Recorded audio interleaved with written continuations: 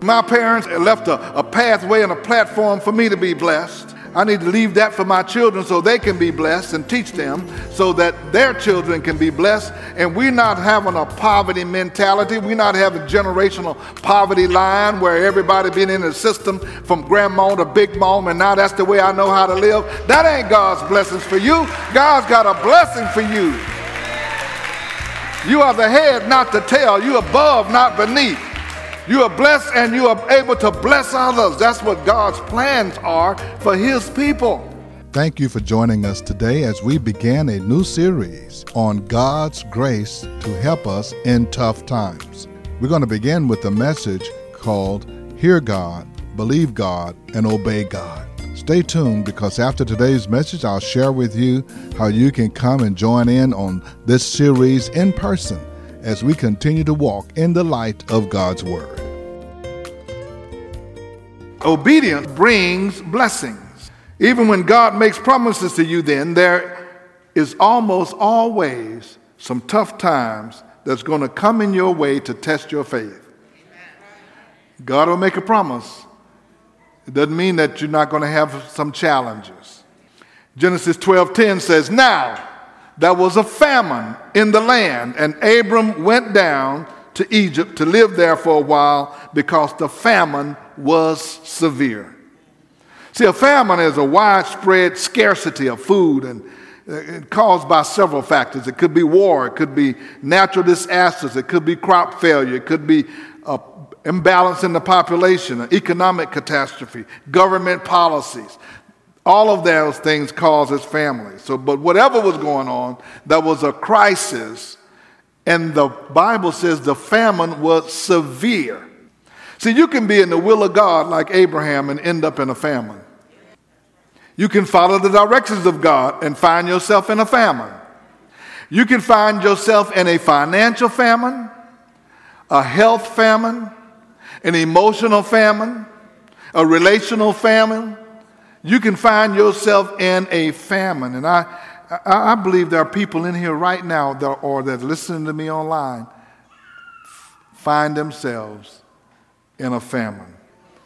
Sometimes a famine will come to make you move toward the blessings God has for you.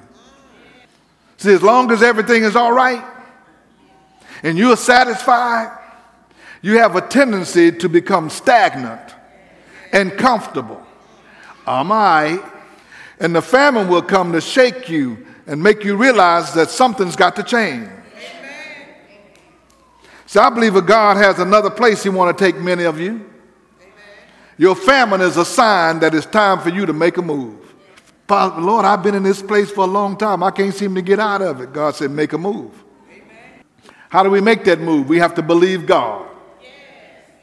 We have to believe God. So we hear God, we obey God, and then we believe God. Abram believed God by following wherever God told him to go. And he ended up in a place of famine. God says, go to Egypt. Look what happened when he went to Egypt. When Abram came to Egypt, the Egyptians saw, in verse 14, and looking at Sarah, that she was a very beautiful woman. When Pharaoh's officials saw her, they praised her to Pharaoh, and she was taken into his place. Now, Sarah, I think, probably was about 65 years old. But she was a beautiful woman. And when she showed up in Egypt, some of the officials said, yo, they could have tried to get her themselves, but they said, no, if we get her and Pharaoh see her, he's going to wonder why we didn't bring her to him. They say, whoa, Pharaoh, check this out. Okay, she was very beautiful. Now, Abram had already understood how things worked at that time. When you go into a place where there was a king that dominated and he saw a woman, that he could take that woman, if she was married, he'd kill the husband. And so he had already passed her off as his sister so that he can stay alive. He was trying to maneuver.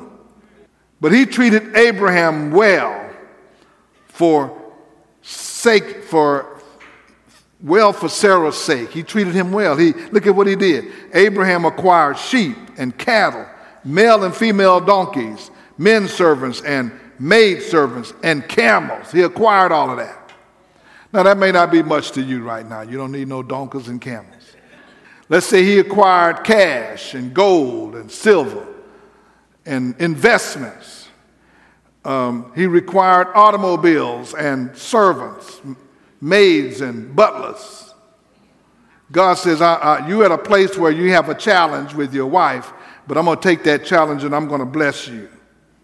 See, Abram ran from a famine to save his life and ran into a Pharaoh who took his wife.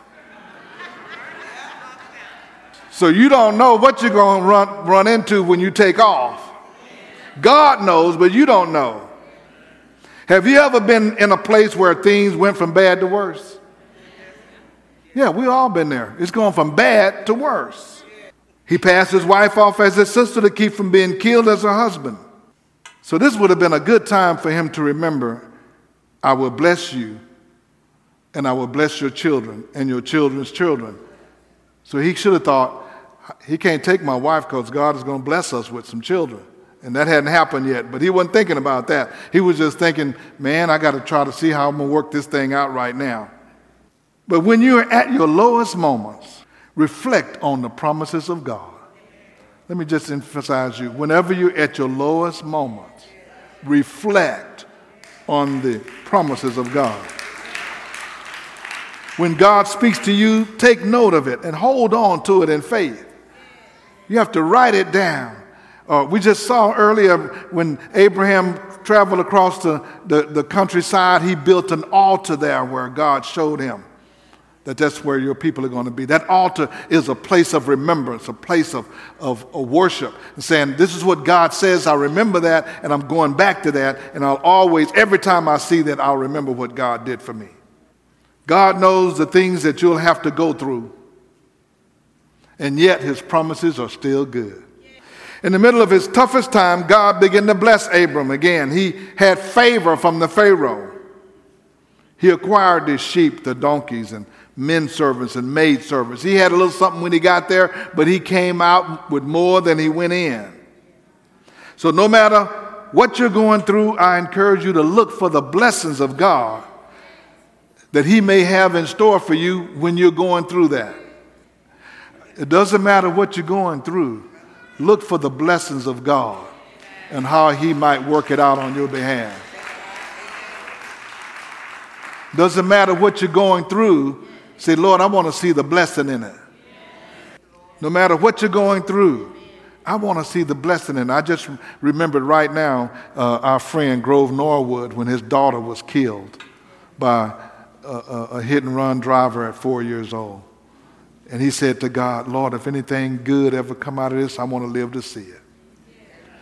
And long story short, through a series of many, many events, he ended up putting the Bible seminary in the prison system at Darrington, and now a new one at a women's prison in Marlin, Texas, at the Hobby Unit, training up seminary graduates to do ministry work all throughout the prisons. And it's getting recognition all around the world. You know what he told me one day that shocked me? He said, Pastor, if I knew if that was what God wanted to do, it was worth what I went through. The losing of my daughter. He says, I love my daughter, but we all going to die anyway. And if that's what God wanted to do, it's worth it to see all these lives coming to Jesus Christ. That's looking for the blessing in your hurt. Looking for the blessing in your trial. God always has a blessing in store for his people no matter what. God can bless you in a pandemic. God can bless you when inflation is raging. God can bless you in the presence of your enemies. God saw what Pharaoh did and put some serious diseases on Pharaoh. Pharaoh was all too happy to give Sarah back. Say, hey man, listen, I don't know what y'all got going, but you can have this woman. She don't even look good no more. He said, here is your wife. Take her and go. Chapter 13, verse 1. So Abram went up from Egypt to the Negev with his wife and everything he had, and Lot went with him. Abraham had become very wealthy in livestock, in silver, and gold. wealthy, very wealthy, silver and gold and livestock. So as I close this story, we see the actions of Abraham. I want you to read it through in chapter 14. He left out with his nephew Lot, and they went out to the plains, and Lot was blessed, and Abraham was blessed, and it seemed like they couldn't both coexist on the same parcels of land. Abraham said, we don't need to argue. I'll tell you what. You choose which way you're going to go, and whatever way you decide to go, I'm going to go the opposite way. If you decide to go east, I'll go west. If you decide to go west, I'll go east. Lot decided to go pitch his tent near Sodom because it was fertile ground and it was productive. Abraham says, I'll go the other way. Abraham became more prosperous. Lot's family got raided by some enemies, taken off all of his possessions. Abram said, okay, let's go help Lot. Got his guys together. They went over and defeated the enemy and rescued Lot and all of his stuff and all the enemy stuff. In chapter 14, verse 17, after Abram returned from defeating Chedorlaomer and the kings allied with him, the king of Sodom came out to meet him in the valley of Shaveth, that is the king's valley.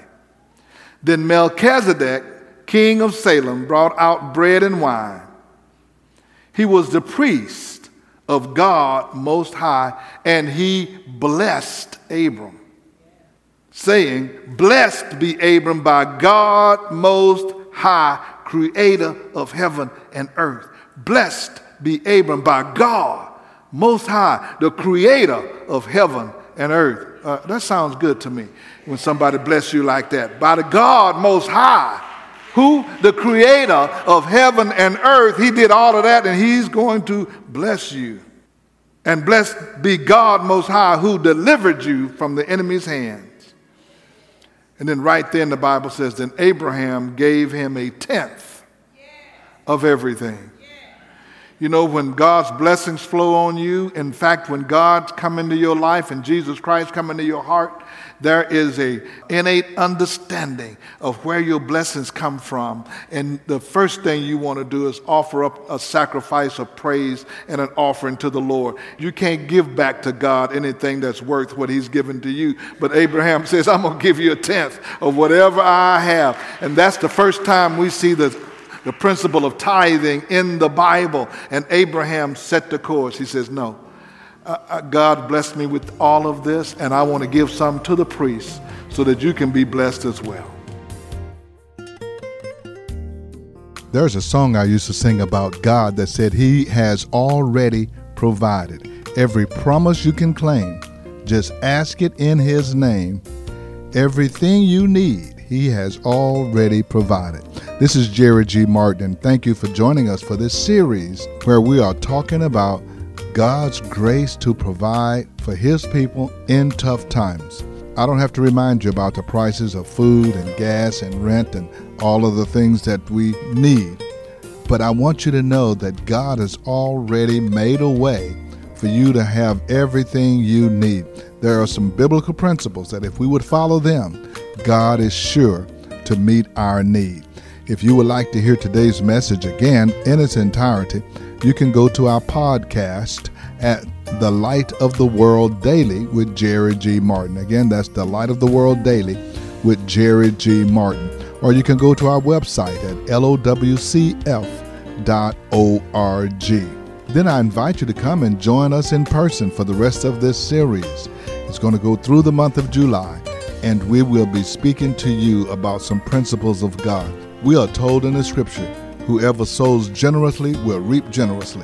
We are told that God has a window that he can open up and pour out blessings that we don't have room enough to receive. We are told that God is able, and all we need to do is believe God's promises and commit to obey his word.